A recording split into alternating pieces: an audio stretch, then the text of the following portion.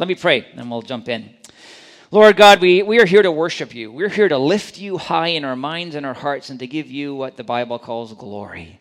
That reality of light and of power and of weightiness, just to recognize you for who you are. And we pray now that as we have worshiped you in song and in prayer, that now as we worship you in this preaching, that, Lord, we will give you first place in our lives, that you will speak and that we will hear from your Spirit in a very personal way, and that we will know what it is that you're calling us to do based on this passage of Scripture that we'll look into today. Lord, we want to know more of you. We want to deepen in our faith. We want to understand Scripture. We want to be transformed. So speak to us now, we pray, in Jesus' name. Amen. I'm going to begin by having you ask yourself 4 questions today that I think are really significant questions, and questions that can be very telling in terms of the topic that we're looking into about how to live in exile. The assumption is that we are, as Daniel and his 3 friends were living in exile, pulled away from Israel and Jerusalem specifically, taken all the way to Babylon, some, I believe, 800 miles away, to serve a foreign king. And there they had challenges, different gods, different king, different moral system, different everything almost. But how do we live faithfully in exile, which of course I have suggested to you we are. We haven't been taken from our country, but in a sense what many of us grew up with is gone, and the world surrounding us is a different world. So here are the questions that I hope will stimulate some thought today. Number 1, ask yourself this question, please. Where do I spend my time? Where do you spend most of your time? What do you do in life? And you can think of work, because that's obviously very significant, but beyond work, what consumes the time that you have? Number 2, on what do I spend my money?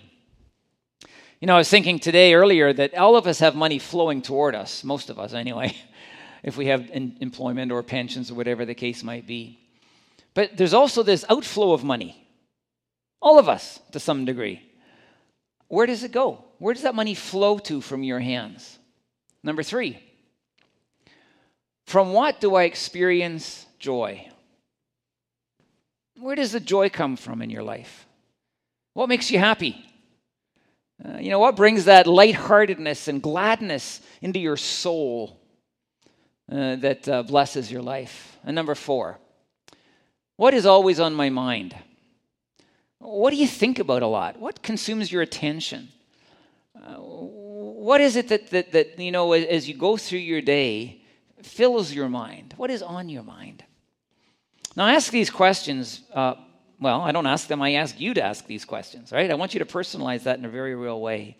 Because as we look at another passage in the book of Daniel, he and his 3 friends are in this exiled reality, and at times it is a struggle for them to be faithful to God. We're going to look at this Sunday and next Sunday 2 times of great struggle, hardship, challenge, difficulty.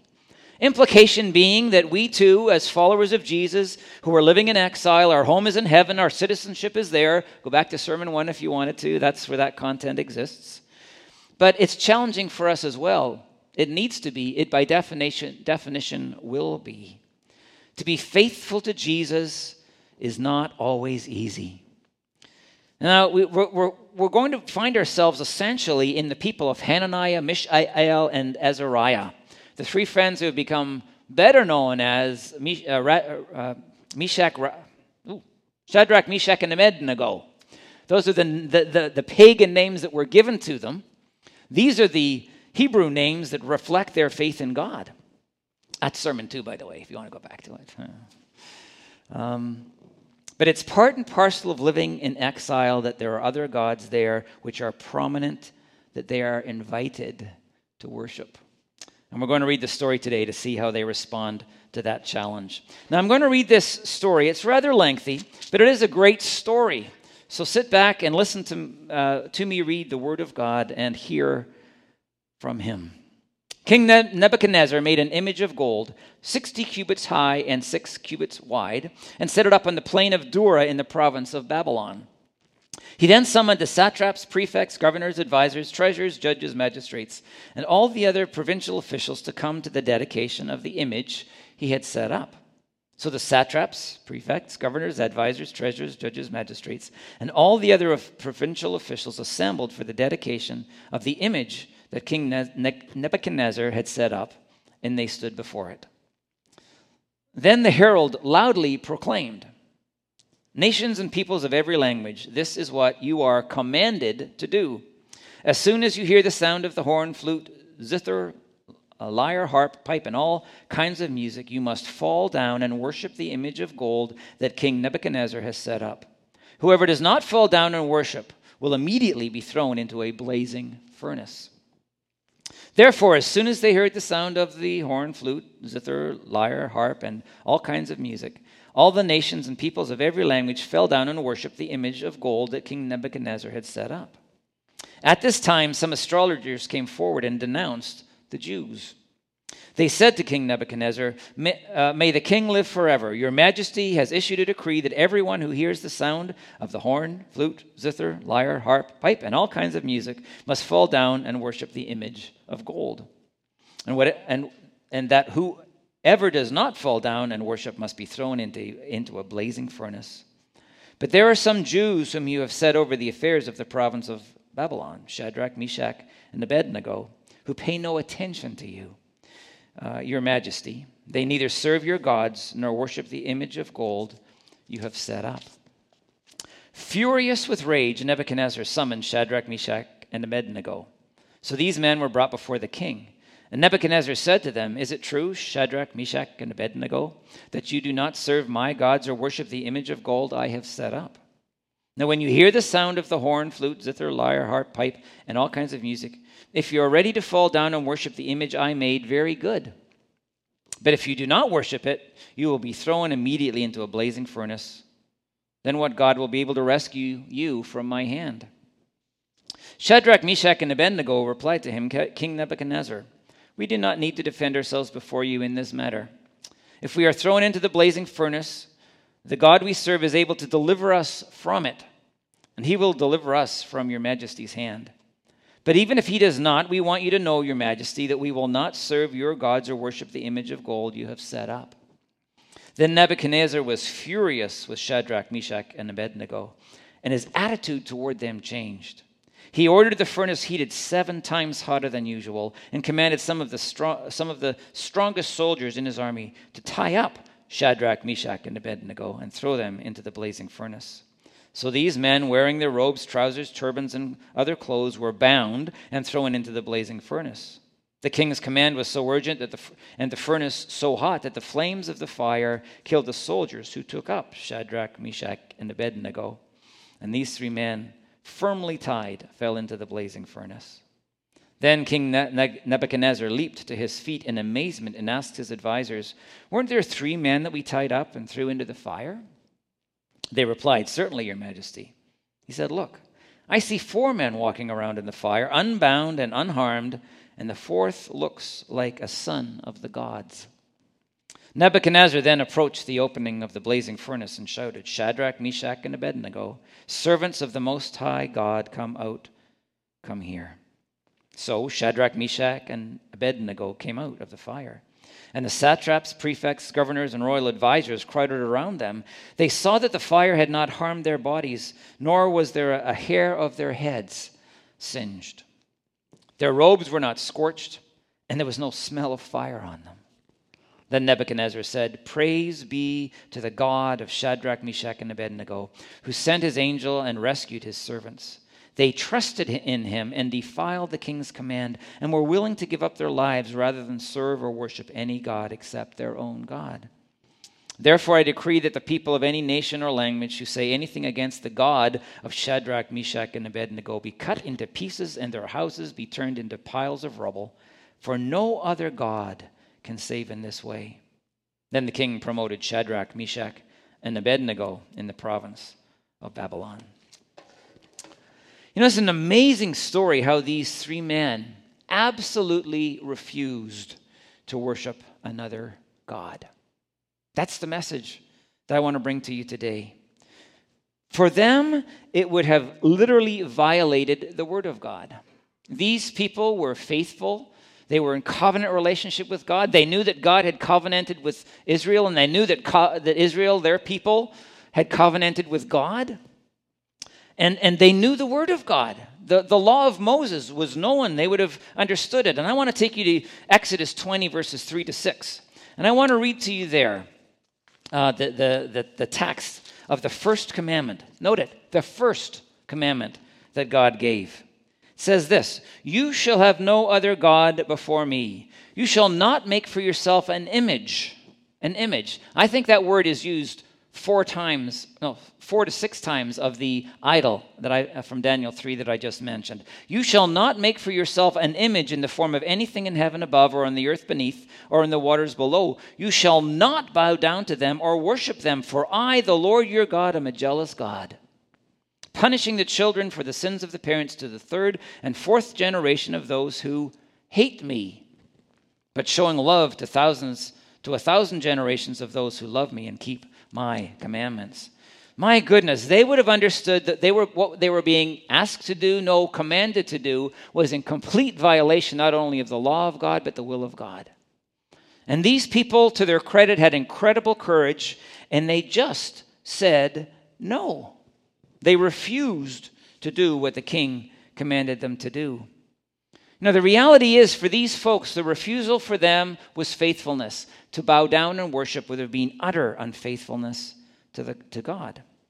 What I want to do today is ask the question, while we don't have an idol to bow down and worship to, I want to let you know, in exile, by definition, all the time, there are idols that are presented to us in our daily living, which we are invited to worship. We are invited to bow down to them. We're invited to recognize them as God. Now, as we go, I want you to start to think about and pray for a knowledge of what these idols might be in your life.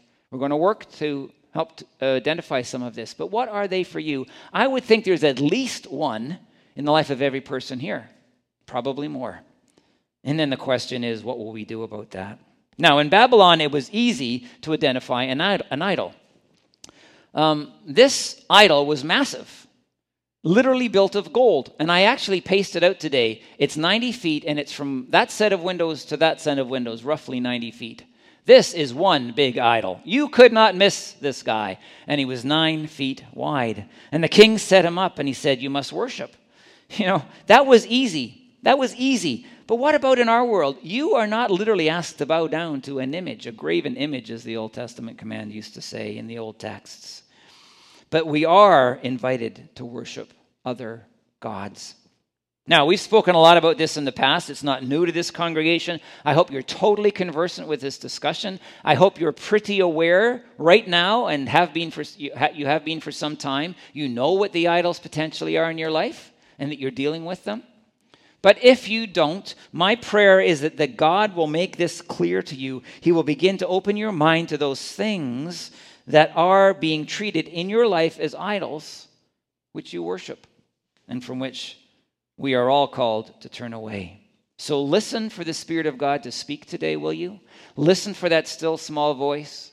Seek God in your mind that he might reveal to you the truth, that you might act in faithfulness before him.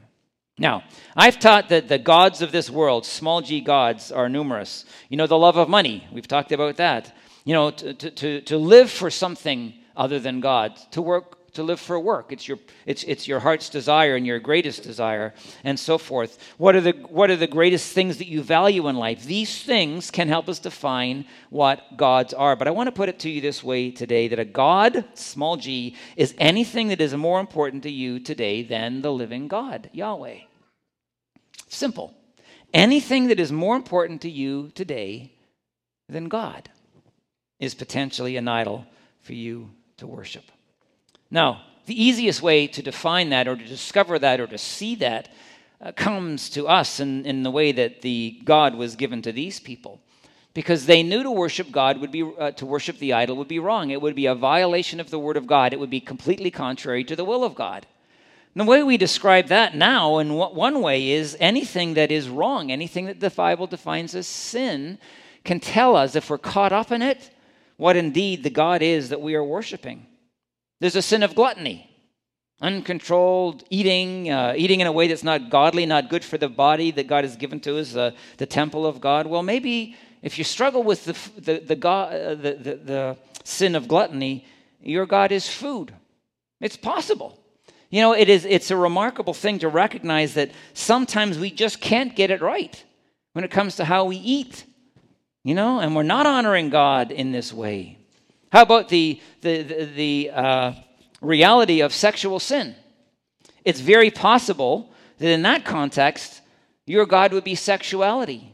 The idea that, to do that which is contrary to what God speaks in his word is something that you embrace, but the reality is, it's not what God wants. And in a very real way, you're putting sexuality, as you choose to engage it, above God and above his word and above what he desires for you.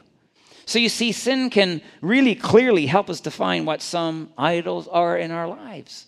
Anybody beginning to recognize some things, some possibilities, certainly beyond what I have spoken to you? See, when we come to a place where we refuse to make the Lord first, where we give something greater importance than God in our lives and his word, what happened is those things become gods because we value them more than our relationship with Jesus. Anybody beginning to realize what a god might be in their experience? An idol? I want to go beyond this, though, because we can define gods not just by those things which we engage, which are defined as sin in the Bible, but there are times that things are not wrong, which become idols in our lives, simply because these things become more important in our lives than the Lord, even though they're good. They take on greater significance, greater meaning, greater commitment than Christ. I'm going to start with one that has a bit of punch. And I think at times followers of Jesus do struggle with this one, because the reality is that a god in our lives, an idol in our lives, can be our families. Now, this family obviously is a good thing. It's a God-given thing. But it can become a god in our lives when it takes on greater importance to us than the Lord. It was Jesus who said, if you don't hate father, mother, and brother, sister, children, you can't be my disciple. Now, I want to note something here, because it's one of two times in this sermon that I'm going to give you this clear qualifier. Jesus says, if you want to be my disciple. You don't have to be. But if you want to be my disciple, what he is saying is, you don't have to literally hate your wife or your brother. What he is saying is that these people, you can love them. They can be important to you. They can be a good part in your life, but there's no way they can become more important than me. Not even close. They can be important, but they're way down the line.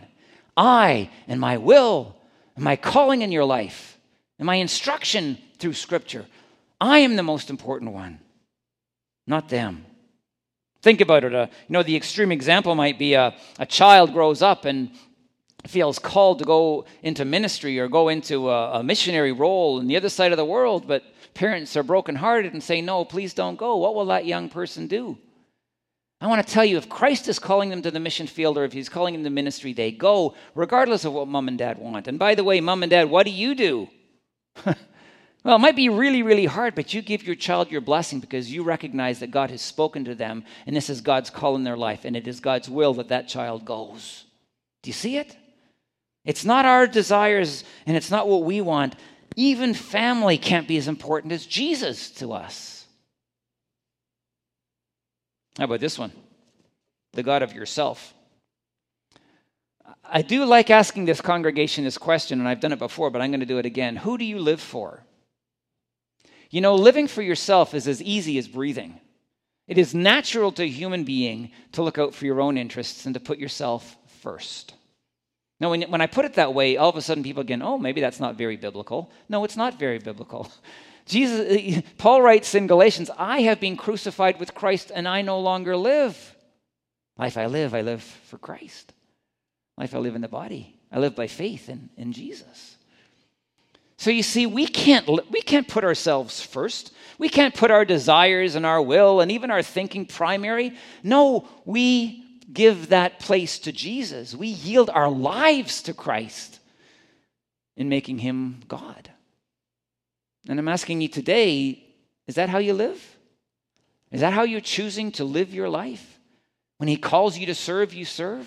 When he calls you to go, you go.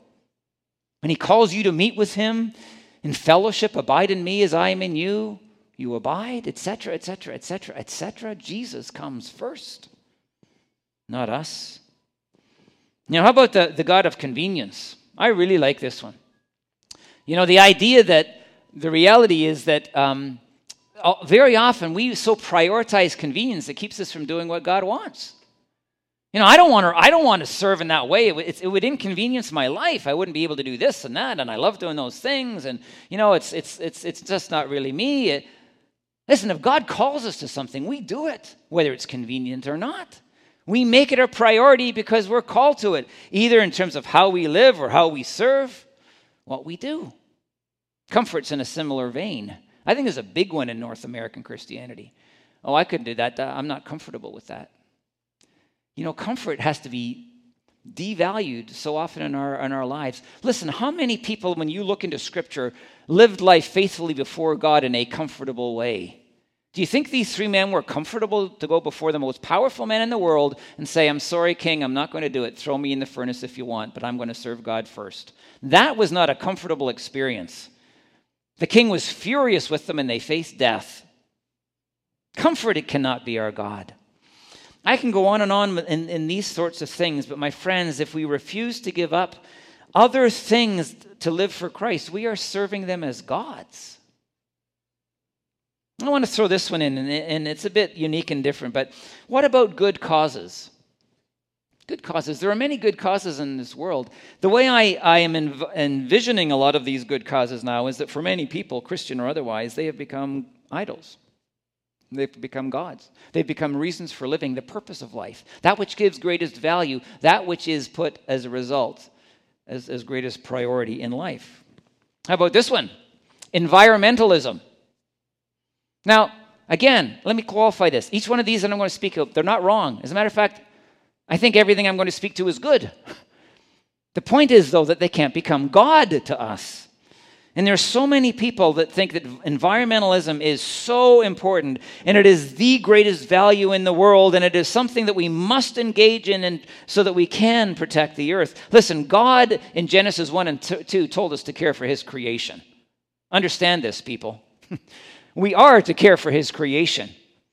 But we cannot put environmentalism on such a pedestal that it becomes our God. If anything, for the Christian, it's simply a means to worship Christ the King. It is a way to worship Jesus, but Jesus is God. Jesus is our Lord. Jesus is our King. What about this one? What's now generally referenced as social justice. I prefer the term biblical justice. But the idea of justice is something that is rooted in Scripture. But again, I would say to it, if we come to a place, and I think a lot of young people in particular have done this. If we come to a place where we think that is the most important thing in life, we devalue Jesus, we put him on a lower plane, and we're worshiping something else. I spoke to a young person a while ago, committed Christian, no question about that. And I asked this question because I've been processing this idea for a little while. I said to this person, what's more important, social justice or evangelism? The person sort of sat back for a minute and thought and then responded, well, it's evangelism. And we both agreed because evangelism has eternal consequence. Where are you going to end up, in heaven or in hell? Big deal. Jesus made this a massive priority in his life. So must we. I don't want to create a false dichotomy because God cares about both. My point is this, though. If we... I think that dynamic in some way helps us understand the way that a younger generation has put social justice as most important in life. No, it's important. But it can be nothing more than a means of worshiping the King, the one who is the God of justice. See, this being said, my friends, we have got to recognize, as someone has said, that a God is something, small g, that absorbs our hearts or our imaginations. It is something that replaces God or attempts to. And for followers of Jesus, this is a singular truth. There can be nothing more important in our lives than the person of our God, Father, Son, and Holy Spirit, as represented to us most profoundly and clearly in the person of Jesus Christ. And I want to tell you, this is where these 4 questions that I have asked you to ask yourself come into play. I'm going to have them projected again. So ask yourself now, where do you spend your time? For most of it, it's work. Work is a very time-consuming thing. Beyond that, what do you do with your life? Are you honoring Christ in the way that he wishes you to? Are you serving yourself, or are you serving him and building his kingdom? That's a profound question. Where does my time go? Number two, on what do I spend my money? Remember I talked about that flow of money that goes out from our homes, usually electronically now? Where does it go? Does it kind of boomerang back and the large majority just gets spent on me and my interests and my needs and my wants and my desires? Or is it being used to build the kingdom of God? As Jesus said, lay up your treasure in heaven, right? Don't sock it away in the bank more than you need to. That's a challenging question. But it says something about our hearts and what absorbs our hearts and our imaginations. Oh, I could never tithe because, to tithe is something that, I need money in the bank. I have to hold on to it. It gives me safety and security. My friends, Jesus gives you safety and security. He will always provide for you, Scripture says. He'll never leave you or abandon you. And people who put Christ first say, oh man, what does Jesus want me to do with my money? That's called stewardship. And we do with our money what Jesus wants us to do with our money, because he's king, because he's God. Next question. From what do I experience joy? Now, I know there's an assumption in the question, that is that you do experience joy. And I hope you do, and I hope you experience a lot of it. Sometimes I think we need to find new ways to experience joy. But you know what the Bible says? Joy ultimately for us comes from God. Being with him, recognizing his presence, understanding his goodness to us. Someone defined lately for me that joy is lightheartedness. It's like, whoa, this thing that bubbles up within us because of our relationship with Christ and the goodness that he brings into us and what he does. Getting most of your joy from him? Or are you seeking it from other sources? Lastly, and I want to tell you, this is the one that really has struck me as I've prepared for today. What is always on my mind? What do you think about a lot? Like a lot. That's to me a very telling reality, because what we think about a lot, what dominates our thinking, dominates our lives, and very possibly is a God if it's something other than the person of Jesus Christ. See, my friends, these questions, I hope you can hold on to them. I hope you process them over this next week. I hope you seek God and you ask him, Lord, what is going on in my life? What are the idols in my life that I potentially am bowing down to? Because like these three men, I want to stop it. I want to be faithful to you. I want to honor you and honor you first. Well, I want to tell you that what has struck me in this text quite profoundly, what I should say, by the way, those questions, if you'll use them seriously, they will point out to you what I believe is primary in your life. Simply. What is primary in your life? That is what you'll spend your time with, spend your money on, where you'll experience joy, and what you'll think about a lot. Let those questions lead you to an understanding of what is. Now, beyond that, what has struck me in this text profoundly is the level of commitment of these three men. Did you note it as as the story was read to you? There was just no question in their minds what they were going to do. They were in a dire circumstance, but my friends, they would rather die with God than live without him. That's a big deal. And I want us immediately to start thinking about ourselves. They would rather die with God than live without him. They had no fear. The statement that they made to the king was calm, it was settled. It seems to me as I read this text that they had made their decision and they had come to a conviction that was solid. And there was absolutely no way they were going to be unfaithful to their God. It wasn't going to happen. They knew that God was with them. They knew that God would save them either from death or in death. They knew that their lives were in God's hands and that he would do with them as he pleased. Remarkable thing. And in the end, I stand back and I look at their faithfulness, in choosing unfaithfulness or death, and they choose death. And I go, my goodness, this is incredible. 100% commitment to their God, 100% committed to being faithful to the Lord. And listen to me, and I want this to be significant in your experience right now. They would rather die than worship an idol. Do you hear that? They would rather die than worship an idol. I've asked myself, and now I ask you, am I and are we that committed to Jesus? Wow. That's a remarkable thing. Remarkable question. Will we choose to give up our gods as we identify them? And that's a critical first step. But once we know what they are, will we choose to give them up? Are we prepared to die rather than to worship that thing that calls upon our hearts to love it most and calls us as people to serve it most rather than to love and serve Christ? Even if it costs us dearly to do so. See, because this is the level of commitment that Jesus calls us to. Did you know that? It's remarkable when you think about it, and I don't think often we do, but it's remarkable. This is the level of commitment that we see in these three men that Jesus calls us to. Jesus said in Mark chapter 8, if you want to be my disciple, and there's the second if that I'm bringing to you today. He's saying, you can be my disciple if you wish. You don't have to. But if you want to be my disciple, you have to deny yourself. You dethrone self, and you put Christ on the throne. Deny yourself, pick up your cross, and follow me. And I want to tell you, when those disciples heard Jesus speak those words, it would have shaken them.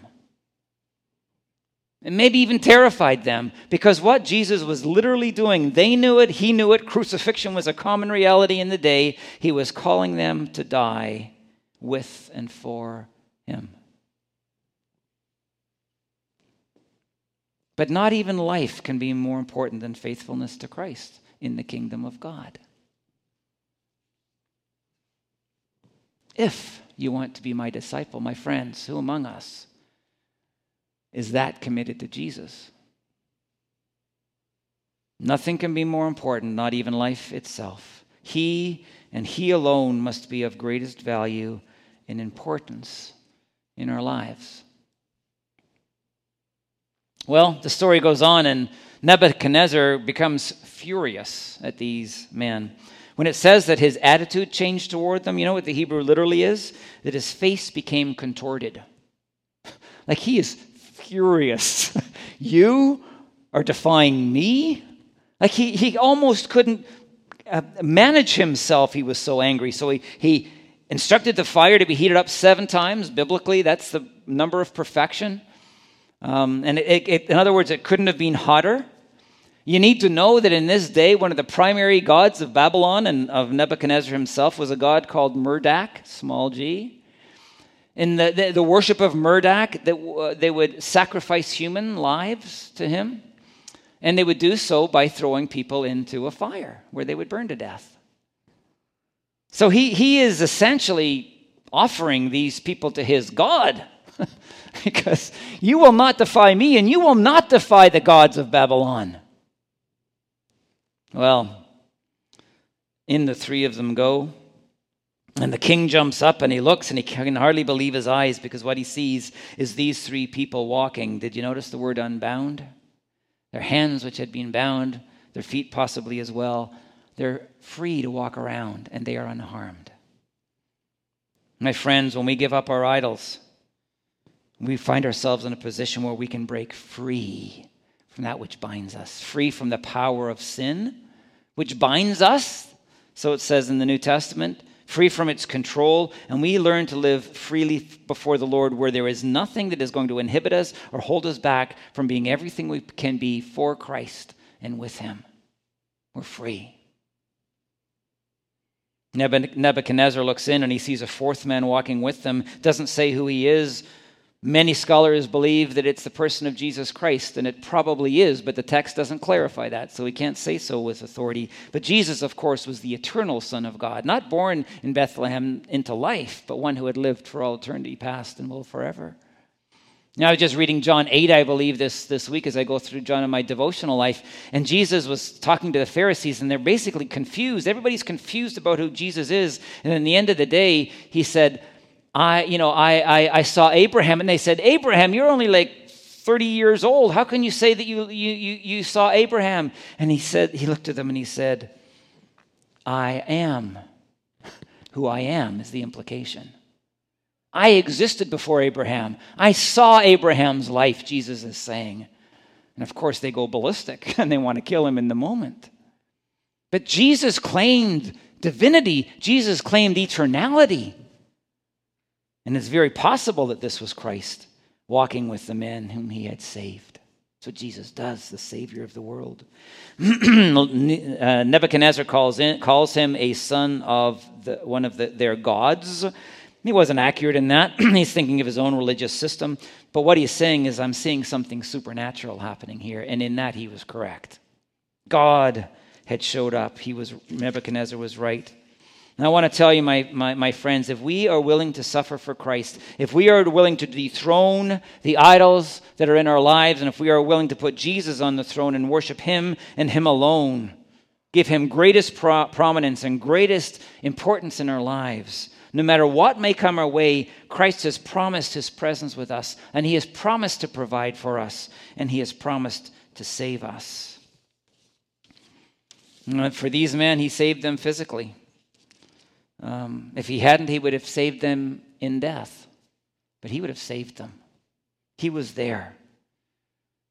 They chose to fear God, and God delivered them. Let me read to you Matthew chapter 10. Jesus is speaking, verse 28. It says this, do not be afraid of those who kill the body, but cannot kill the soul. Don't be afraid of human beings. They can kill the body, but cannot kill the soul. Rather, be afraid of the one who can destroy both soul and body in hell. Again, another penetrating and powerful statement. We are to fear God and not human beings. We are to do what God calls us to do regardless. We are to be faithful to the one with whom we will spend eternity, praising him for his goodness. In the end, Nebuchadnezzar accepted defeat. He had built an idol to prove his supreme rule over all people. And in the end, he came to realize that there was another who had supreme rule in the world and even over his own life and his gods. You see, in this instance, the fire of the Babylonian god failed, and Yahweh overpowered that god. Yahweh was king. Nebuchadnezzar sees it, and he ends up praising God for what he has done. Listen, honor and worship was being given to God by the most powerful man on earth. Why? Because 3 men refused to worship an idol, and they chose to be faithful to their God. And you know what I want to tell you today? That can be you. That can be me. We are called in this exile to be dramatically different people. I'm saying this a lot in this series. We are called to be what the old translation described as a peculiar people. We are to stand out in the universe, the dark universe, like a bright star, Paul writes in Philippians. We are to be unusual. And we are to be so because we worship Christ. And we live our lives for him in faithfulness and in love. At the end of the day, my friends, my question for you today, I think, is what level of commitment do you have to Jesus Christ? And that kind of sums it up, doesn't it? It is really easy to believe in Jesus but not be completely committed to him. True? False. If you want to be my disciple, you've got to be prepared to die for me. If you want to be my disciple, you've got to hate your father, mother, brother, sister, children. I have to come first. I want to tell you, you can believe all the doctrinal statements in the world if you wish. But unless you come to this place where you are willing to bow only before the person of Jesus Christ and his Father, by the power of the Spirit at work within you, you're not there yet. So I say to each of us, this has challenged me. How committed, what is our level of commitment to Jesus? Will we go into this week, if indeed the Lord hasn't revealed to us what our idols are, to seek them, and then refuse absolutely to worship them, to bow down before them? You know, I envision a church, honestly, that is filled with people where their greatest priority in life is Jesus Christ. Let me ask you a question just for a minute. This strikes me right now. How would our church look different? How would it function differently? What would be different about IPC if every single person who calls IPC home made Christ their absolute priority, his will their greatest desire, faithfulness to him and him alone their passion? My friends, will we put him first? Not ourselves, not our causes, not our money, not our food, not our families, not our work, not our convenience, not our comfort. Nothing comes before the person of Jesus and his worship. Not only here, critical thing, whether we're here or whether we're at home, but our entire lives lived for Jesus. Is that you? Or is that something you have yet to step into? You know, I want to finish today, as I do on occasion, and I just want to give you opportunity to pray. Some of you are going, oh, please, Chris, don't do that. Not right now, because I know I'm not there. That's okay. God is gracious. And if you're on your journey toward coming to that place where you can so trust God, you notice that's the word Nebuchadnezzar used. He said these men, after they came out of the fire, trusted their God. If you can trust God that much, and if you can come to trust God that much as you move forward toward that place of full commitment, I think God's at work. And that might be in this time of prayer. Maybe you just need to say, Lord, I'd like to trust you that much, and I'd love to come to that place where I fully and completely commit my life to you. Well, be honest with God. But if you're there already, if you trust him that much, and you hear the word of God spoken, and you know this is what God is calling you to do, whether you've done it before or whether you haven't, will you fully and completely commit your life to Jesus today? I'm not playing games here. This means that you're giving your life to Christ, and that he and his will for your life will be prominent from here on in. So let's pray. And I'll just open this time of prayer, and we'll have a time of silence where you can do business with God, I call it, right? And at the end, I'll wrap it up and we'll sing. So let's come to God now in prayer.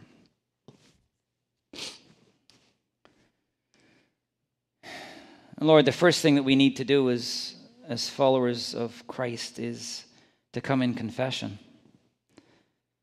Because too often, our God, we've been unfaithful to you by worshiping other idols. We have bowed before them. We have given them place in our lives that belongs only to you. And we come and we confess our sin, our God, and we ask now for your forgiveness for idolatry. And Lord, we receive your grace in this moment because we know we are promised in Scripture that when we confess that you will forgive us. That the greater the sin, the greater the grace. And Lord, we just receive that grace into our lives right now. Thank you for forgiving us, Lord. And we pray now that you'll lead us forward, and we're going to take just a moment of silence so that everyone here can pray in their own way to you in relationship to their level of commitment to Jesus. So Lord, some might be on the journey and will admit that, not yet able to because of trust. Others will be ready to because they do trust you. God, we pray in this moment that people will be honest and real and authentic with you, and that indeed we'll move forward to the place that you call us to be. Here is now.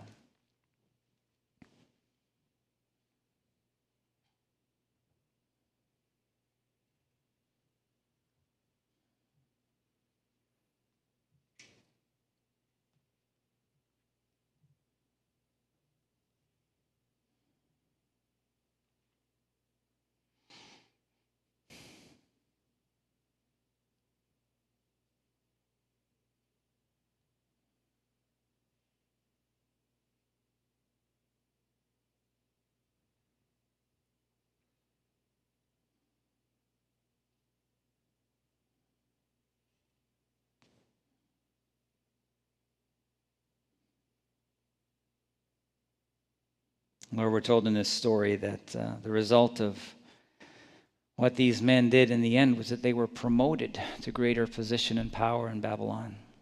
And again, based on their faithfulness, Lord, you blessed them. And we know that blessing lies in us following you faithfully. We know that we come most alive, we are most human, we are everything you create us to be when we are living in right relationship with you. So Lord, help us to trust you to provide that. Help us to be a people, Lord, who discover this dynamic and in whom faith just comes alive in a new way. Lord, help us to be faithful to you. Help us never to bow to an idol. This we pray in Jesus' name.